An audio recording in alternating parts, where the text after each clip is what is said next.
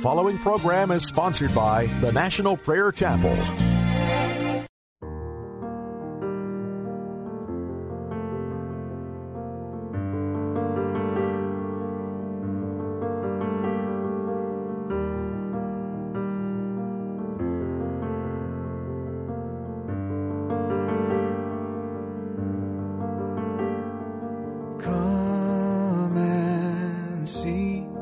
Look on this mystery, the Lord of the universe, nailed to a tree. Christ our God, spilling his holy blood, bowing in anguish, his sacred head. Sing to Jesus, Lord of our shame, Lord of our sinful hearts. He is our great Redeemer. Sing to Jesus, honor his name, sing of his faithfulness, pouring his life out unto death.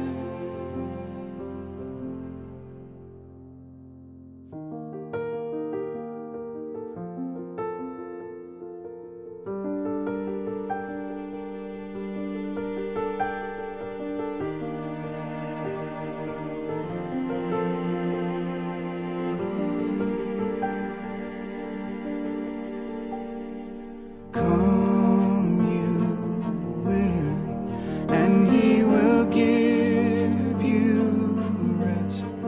Come you who mourn, lay on his breast. Christ who died, risen in paradise, giver of mercy, giver of life. Sing to Jesus, his is the throne, now and forever. He is the King of heaven. Sing to Jesus, we are his own, now and forever. Sing for the love our God has shown.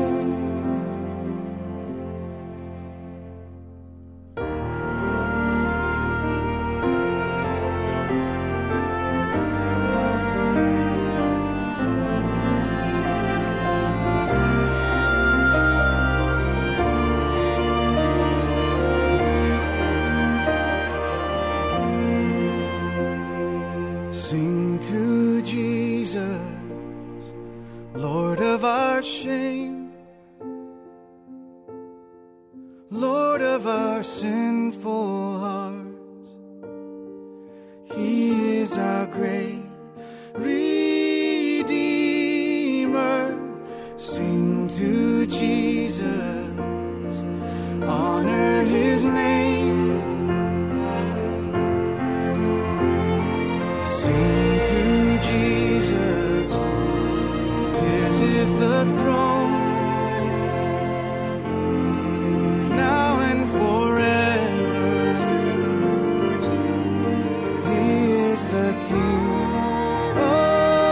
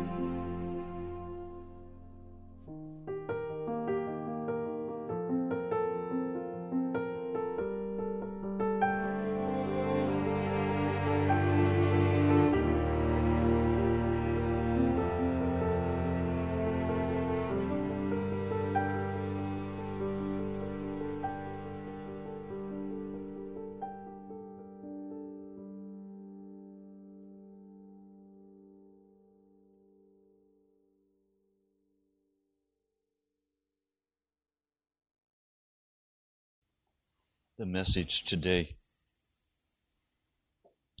is entitled, The Wounding of My Heart. The wounding of my heart. The message of the cross comes with a very high demand.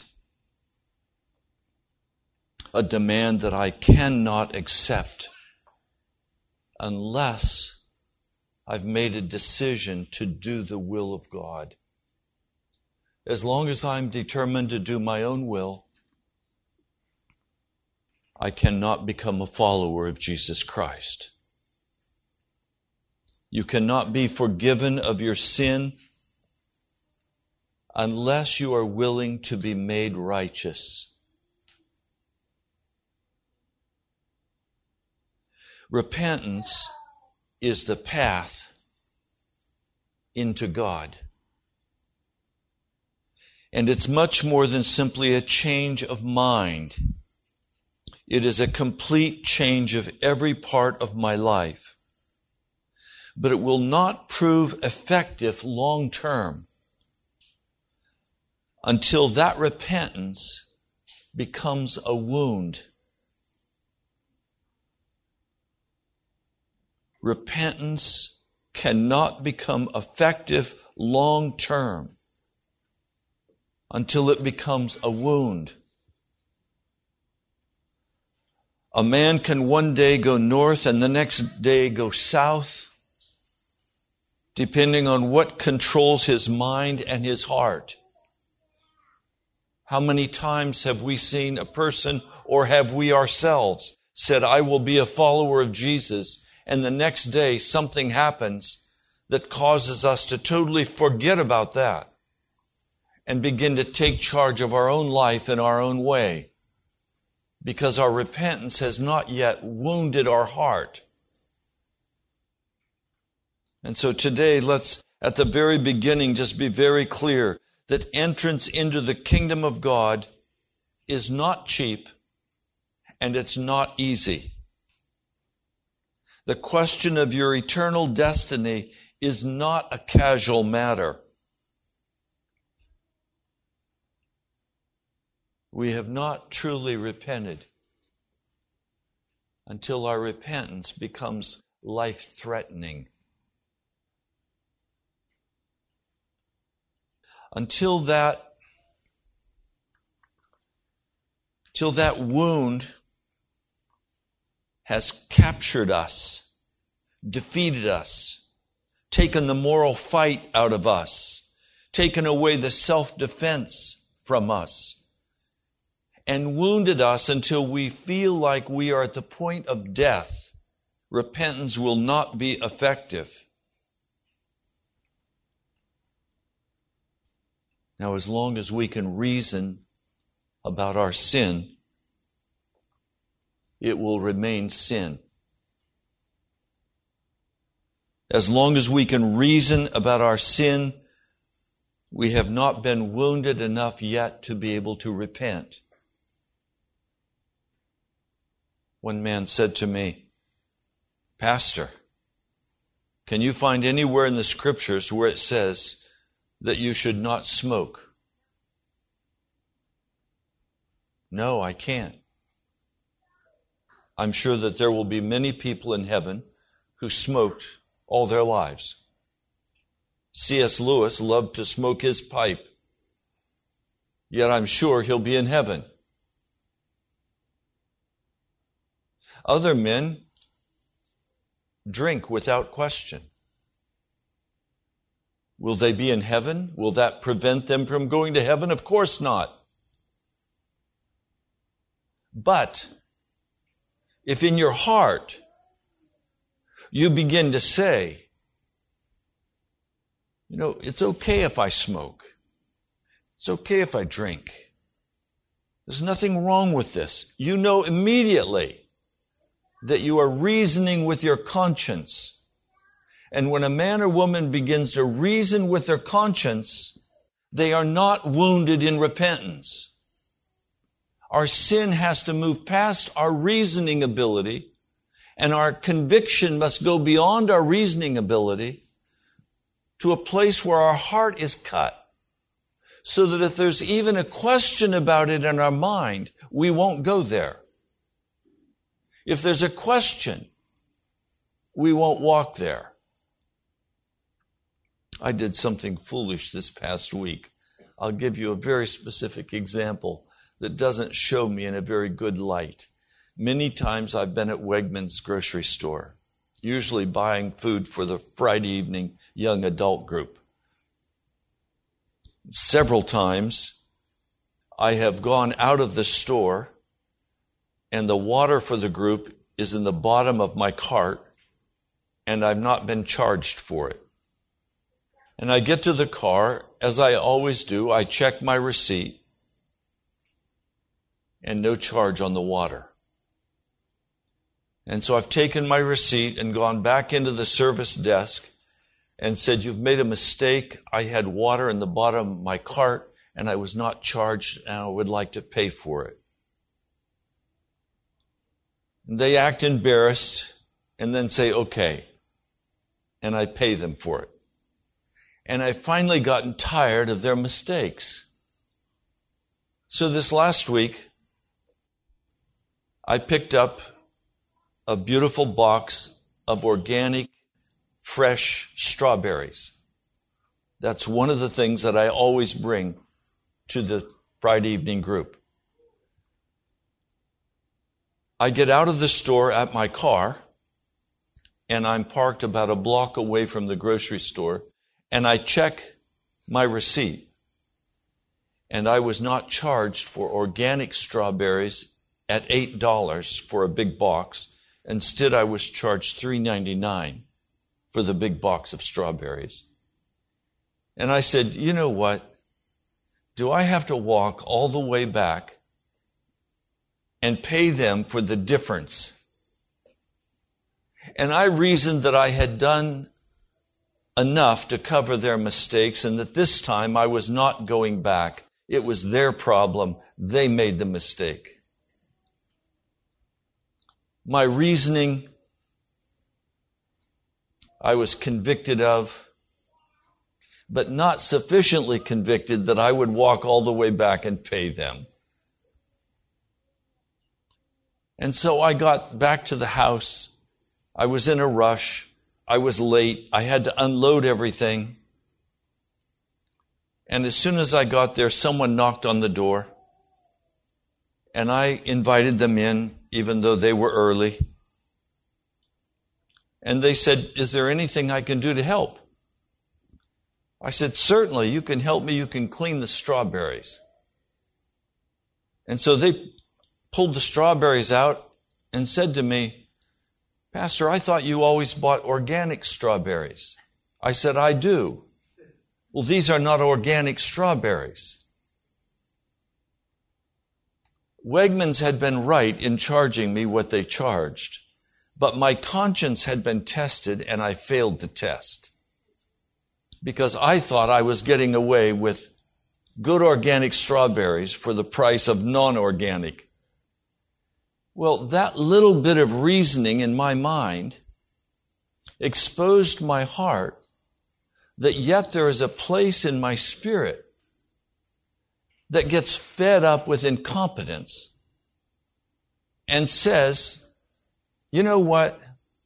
It's tough luck at your problem." Well, I don't like that.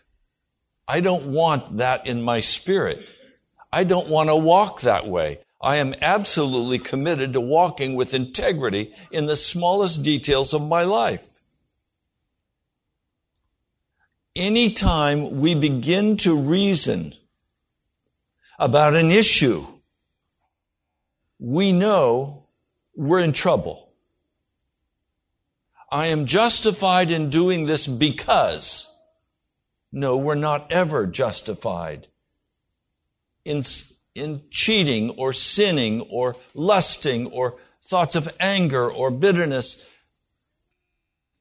You know, they deserve that. Look how they treated me. And immediately your conscience begins to go into motion and you say, "Conscience, be quiet. Look how they've treated me. I have a right to be angry. Well, no, I don't ever have a right to be angry. I don't ever have a right to be judgmental. So when the reasoning begins in the heart, it's a sign that the heart has not been wounded sufficiently. And unfortunately, in the Christian walk, it is a constant, increasingly deep wounding of our heart that takes place. And when we push it away from us, and we say, I don't want to pay that price. I don't want to be inconvenienced by this. We know we're in trouble. Because it reminds us that self is still rising up and still taking charge. And when that occurs, we know we are out of step with the Holy Spirit.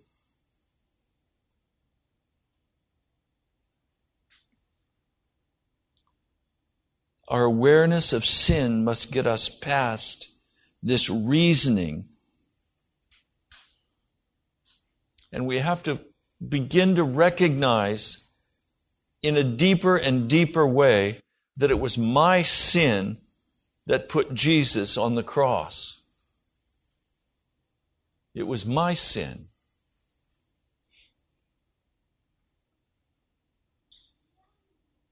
That my sin has to burrow so deeply into my soul that it begins to bite me.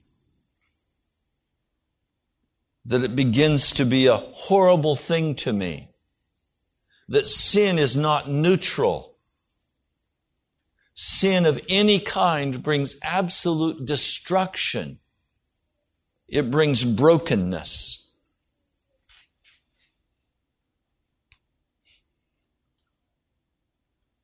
As long as we are dodging, ducking, looking for a place to hide, in reality, we're looking for some way to enjoy our sin.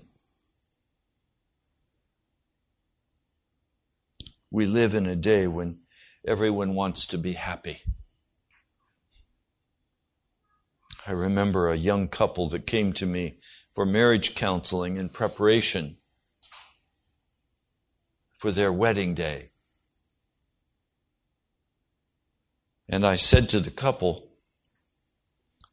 what is it that prompts you to want to get married? And the man said, I want to marry her because I love her. I enjoy being with her. And I turned to her and I said, and why do you want to get married? And she said, because I want a house with a happy fence around it. I laughed and I said, you don't want to get married to this man. This man is going to just create all kinds of trouble in your life. He's not going to hang his clothes up. He's going to dump them on the floor sometimes. He's going to come in the house and say, where's dinner? What have you been doing all day? This man's going to cause you such heartache.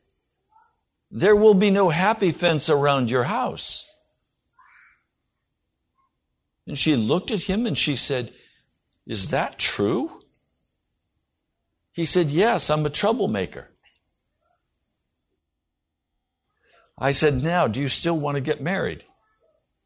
Do you love this man enough to marry him in spite of all of his warts? She said, he doesn't have any warts. I said, you're not close enough yet to see them. And I said to them, true love does not back away because of problems. True love begins to cover over the other person's faults with your love, so that no one else will see the brokenness that you are and the mess you are. She said, I need to think about this deal of getting married. I'll tell you next week. And next week came, and she said, we've been fighting all week. We've had no happiness. He's a mess, but I want to marry him. And I said, why? For some crazy reason, I love him. I said, okay, now we can start talking about the real deal. It's not fantasy time. You know what? With Jesus Christ, it's the same deal. Jesus is going to ask you to do things and to go places and to be something that right now you might not want at all.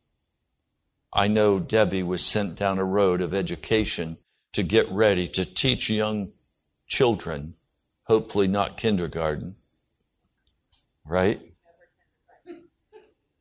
God has a plan for her life to use her in service for the kingdom of heaven. Is that going to be a wonderful, happy fence around her life? Are you kidding me? It's going to require sacrifice and commitment and pouring out her life for other people. It's going to mean giving to others. For no money. For almost no money.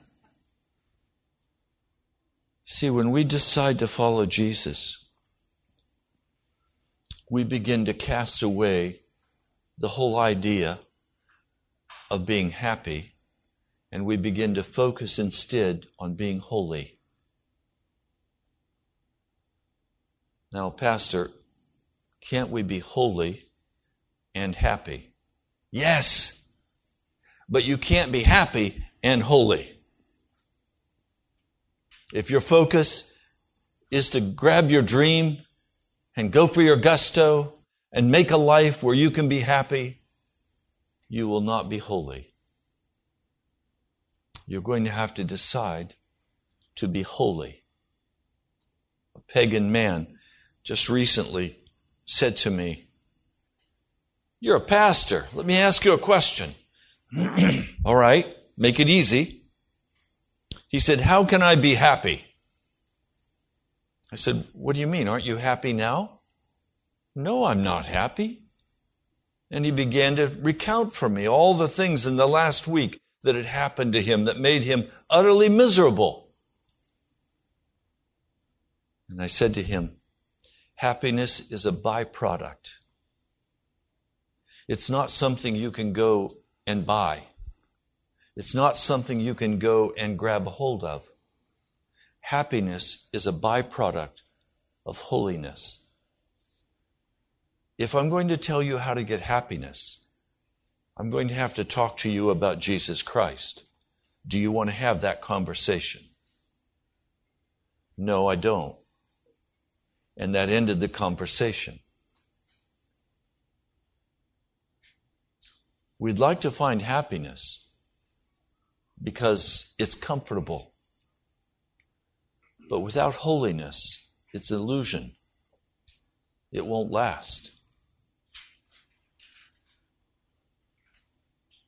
So repentance is the road to holiness.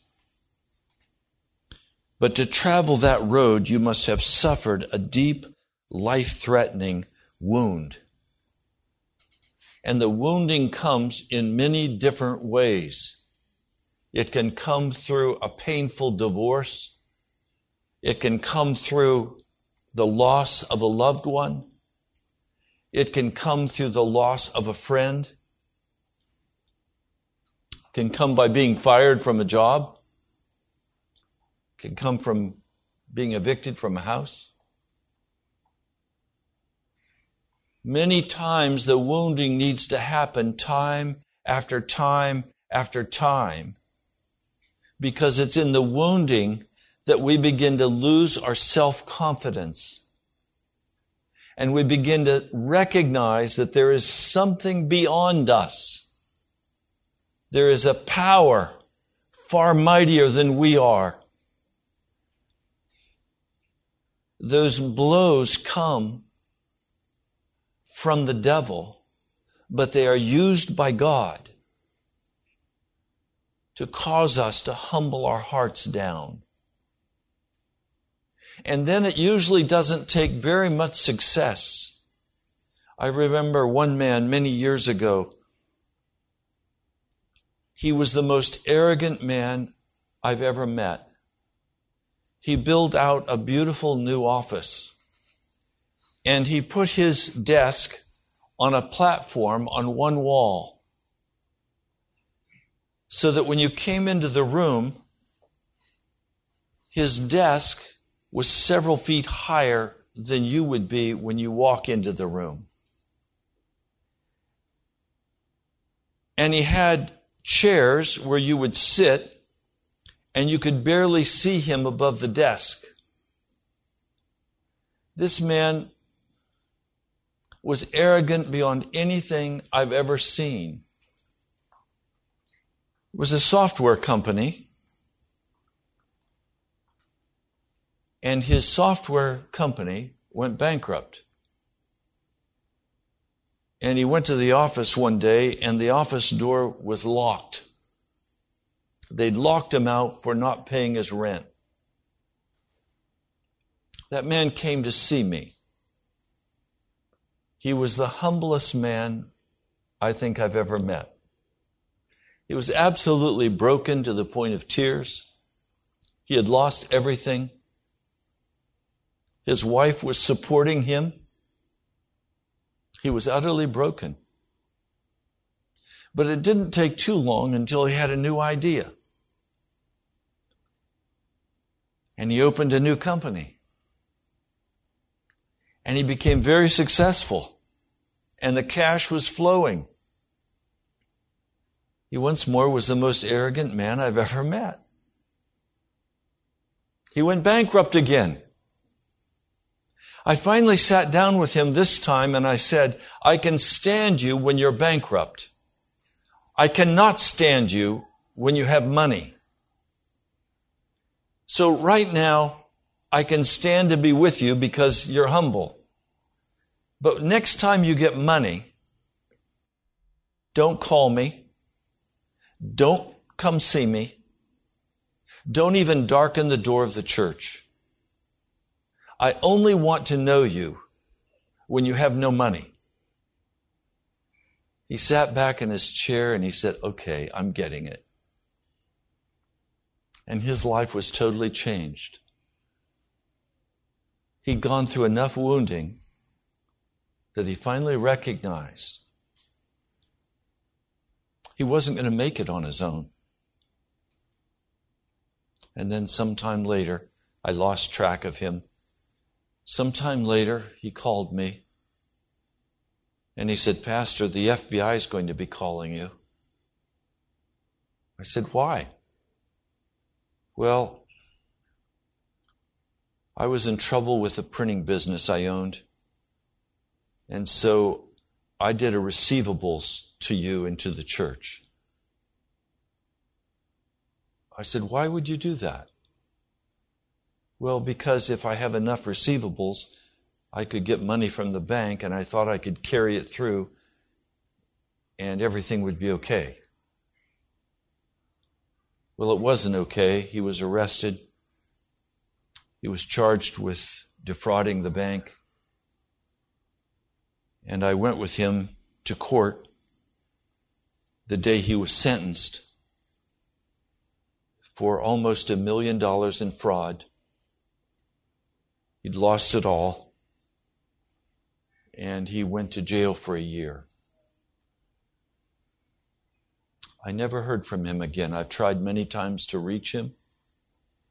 I'm praying that finally he has become a new man, a new person.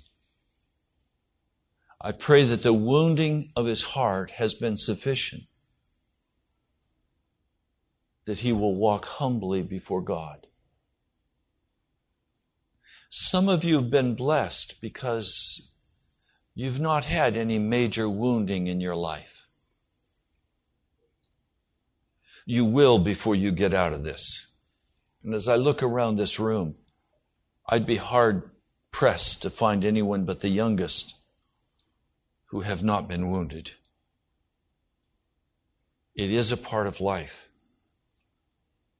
And as we're wounded, and we humble our heart before God, it leads us into repentance.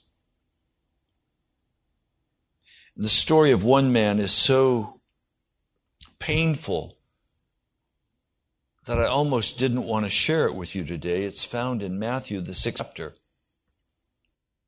Jesus led the disciples to an area called Caesarea Philippi. Now, just outside of Caesarea Philippi, if you went there today, you would find a mountain sheer cliff, and out of that cliff, a large opening with a small stream of water today. It was a larger stream in the past, but a stream of water ushering out of that cliff. Nobody knows where it comes from. It's an underground source.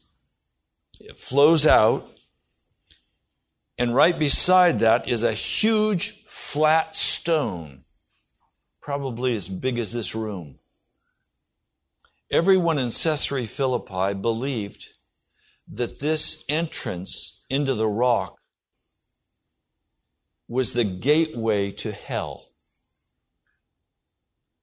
And they'd set up an altar, numerous altars. They had carved out the stone, and they'd placed idols in the carved out places around the flowing water.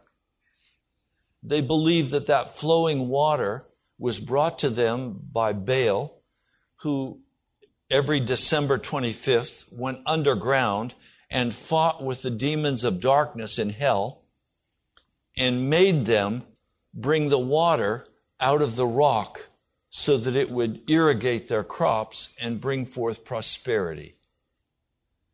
So there was the goat god and other gods ensconced in these openings in the rock. And they would come there on this big rock facing the gateway to hell. They would come there and hold religious ceremonies. They would offer sacrifices. It was a place of pagan worship. Many scholars believe that this is where Jesus led the disciples. And this is the conversation that took place there. When Jesus came to the region, this is verse 13, of Caesarea Philippi, he asked his disciples, "Who do men say the Son of Man is?" They replied, "Some say John the Baptist, others say Elijah, still others Jeremiah or one of the prophets." "But what about you?" he asked. "Who do you say I am?" Simon Peter answered, "You are the Christ, you are the Messiah, the Son of the living God." Jesus replied, "Blessed are you, Simon, son of Jonah, for this was not revealed to you by man, but by my Father in heaven. And I tell you that you are Peter, and on this rock I will build my church." Now, there's so much confusion about this until you look at the Greek. And in the Greek, there's no confusion. Peter, meaning Petros, means one small sliver of stone.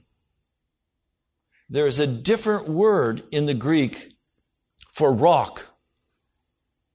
So he is not saying, "Peter, on you, this tiny little sliver of rock or stone, I'm going to build my kingdom." Instead, he's saying rock. And a rock is huge, not a piece of gravel. So he's saying, "Peter, you're a piece of gravel.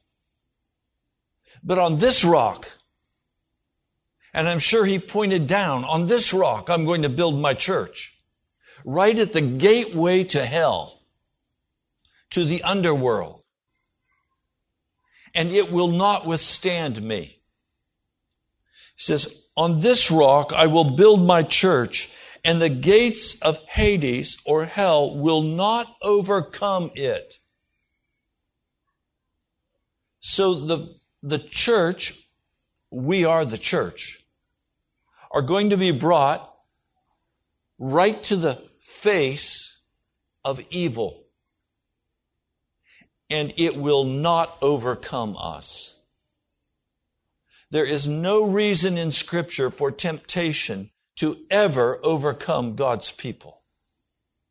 We are made victorious by the blood of Jesus. No temptation can come against you but what you are given a way of escape. Now he says, I will give you the keys of the kingdom of heaven. Whatever you bind on earth will be bound in heaven, and whatever you loose on earth will be loosed in heaven. He's saying, I will give you my full authority. Why? Because you're going to stand at the gateway of hell, and it is not going to overcome you. You have authority in the blood of Jesus to resist every demonic attack that comes against you. Now, verse 21, from that time on, Jesus began to explain to his disciples that he must go to Jerusalem and suffer many things at the hands of the elders, the chief priests, and the teachers of the law, and that he must be killed and on the third day be raised to life. They don't understand. This authority he's speaking of, to bind and to loose, this authority does not come cheaply. This authority comes from the shed blood of Jesus. A person can't go out and just say, I bind that in the name of Jesus, and it's bound. Nothing will happen. A person must be living the holy life, not the demon life. There must be integrity. There must be a wounding of that man's heart that has removed all self-confidence, all ability in myself to create my own reality. There must be absolute confidence in Jesus, and the blood of Jesus now comes. And Peter, and this is the painful part, Peter's the one who said, you are Messiah. He knew the right theological answer. But Peter took him aside, and he began to rebuke him. Never, Lord. This shall never happen to you. See, Peter had not yet been wounded enough to have lost his self-confidence and his assurance that he knows what is right and what is wrong. So here he is, forgetting himself, telling Jesus what is right and what is wrong. And you say, I would never do that. Oh? Have you addressed the circumstances of your life and said, Jesus, this is wrong. This can't happen. Well, yes, it can. Because my will is not Jesus' will. And my way is not Jesus' way. Jesus turned and said to Peter, get behind me, Satan. You are a stumbling block to me. You do not have in mind the things of God, but the things of men. See, the wounding that I'm speaking about removes all of this inner assurance that God has to do it my way. It removes all of this inner pride that says, I'm on my way. I've got it going. Now I'm going to be a winner. No, it's Jesus who is the winner. We follow Jesus. And to some, he will give great success. And to others, he will take down a very, very narrow, hard road until he accomplishes in that person's heart what he desires to accomplish. Remember, what we're doing here is only the preparation for what we will do through eternity. I'm not on a timeline here of 90 years. And I have to scramble to get everything I want in those 90 years. Those 90 years, if I'm granted that long, are just the introduction that enables me to go into the kingdom of heaven and begin to walk through eternity in the productivity of Jesus Christ. Jesus said to his disciples in verse 24, "If anyone would come after me, he must deny himself, take up his cross, and follow me. For whoever wants to save his life will lose it, but whoever loses his life for me will find it." It's absolutely essential that we begin to understand in a very deep way that we are placed here as servants of the living God of heaven. And we are placed here to be productive, to glorify the name of Jesus. And so it means I'm going to do all I can in my power to help others on the journey. I'm going to encourage, I'm going to lift up, I'm going to confront, I'm going to be absolutely transparent and honest. I'm not going to reason with my sin. I'm going to say, Jesus, remove it from my heart. I don't want anything to do with it. And when we begin to find it rising up in our hearts once more, we come to Jesus. If the wounding has been sufficient, we come to Jesus and say, please remove this from us. Or the wounding will deepen.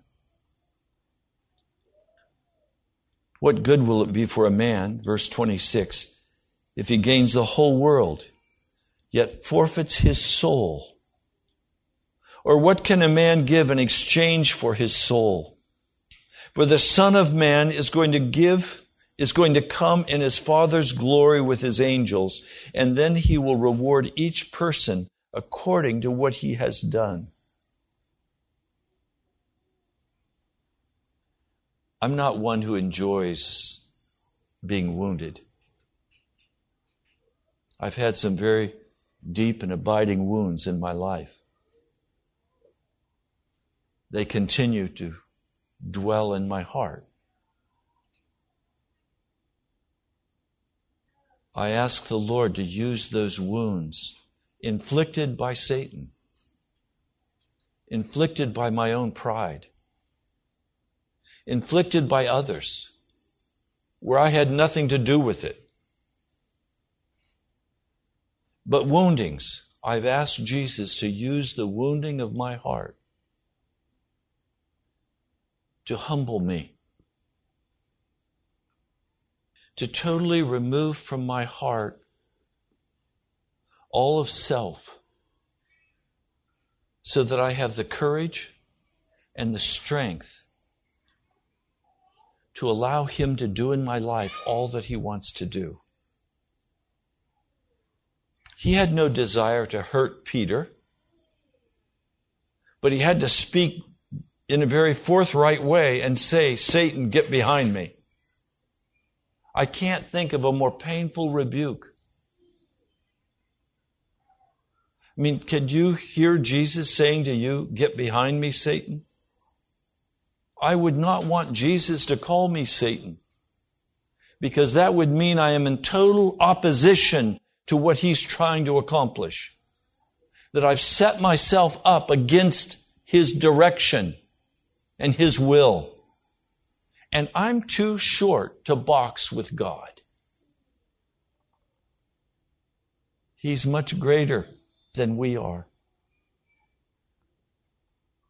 So I don't try to pretend that I've not been wounded deeply in my journey, but I've asked the Lord if He would use that wounding to humble my heart and cause me to be totally submissive to what He wants to accomplish in my life and in other people's lives.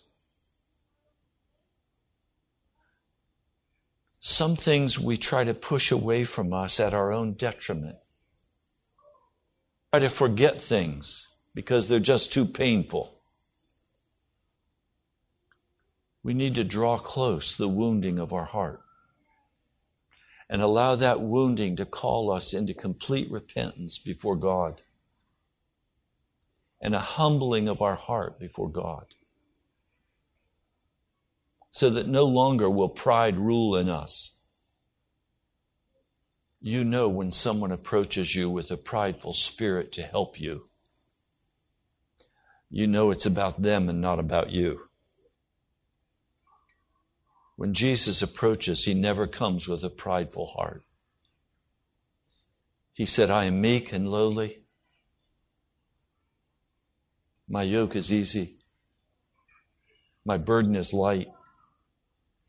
Jesus has no desire to create pain or anguish in our hearts. He wants us to be holy so we can be happy. But you don't get there without dealing with the wounding of your heart.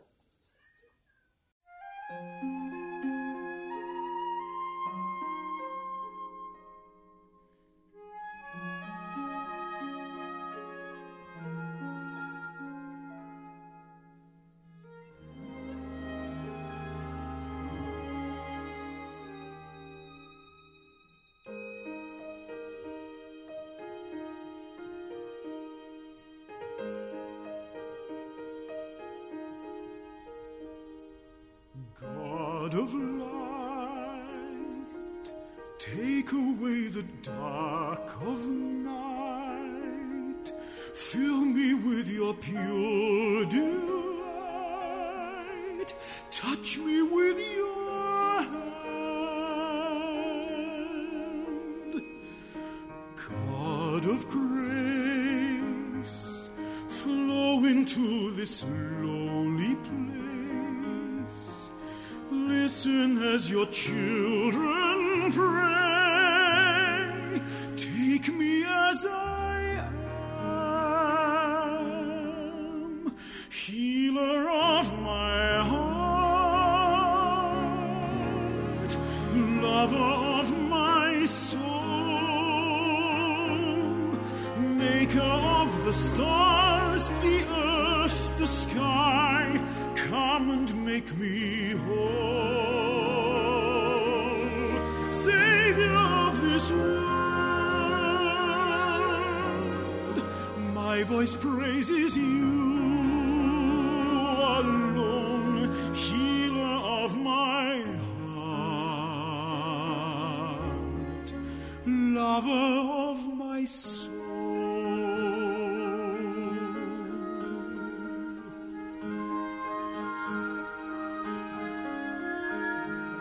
Emmanuel,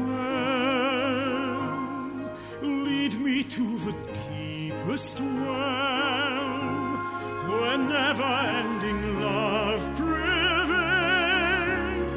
drinking from your cup.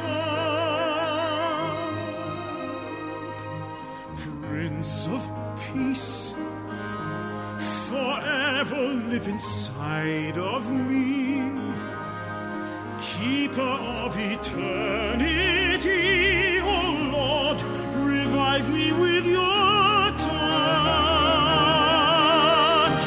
healer of my heart, lover of my soul,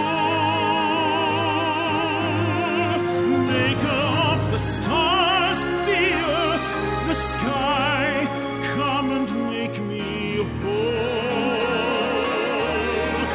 Savior of the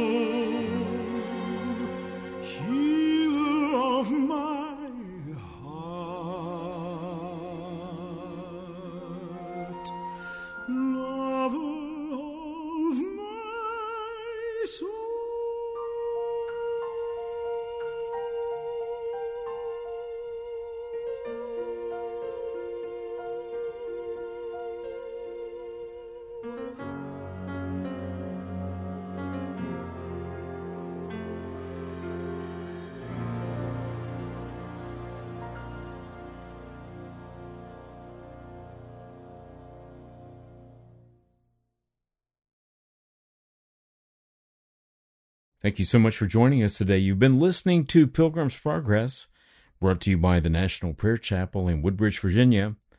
Write to us at the National Prayer Chapel, Post Office Box 2346, Woodbridge, Virginia 22195, or visit us online at nationalprayerchapel.com. God bless you. We love you. Now unto him who is able to keep you from falling and to present you blameless before the presence of his glory with great joy, with great joy. Now unto him who is able to keep you from falling and to present you blameless before the presence of his glory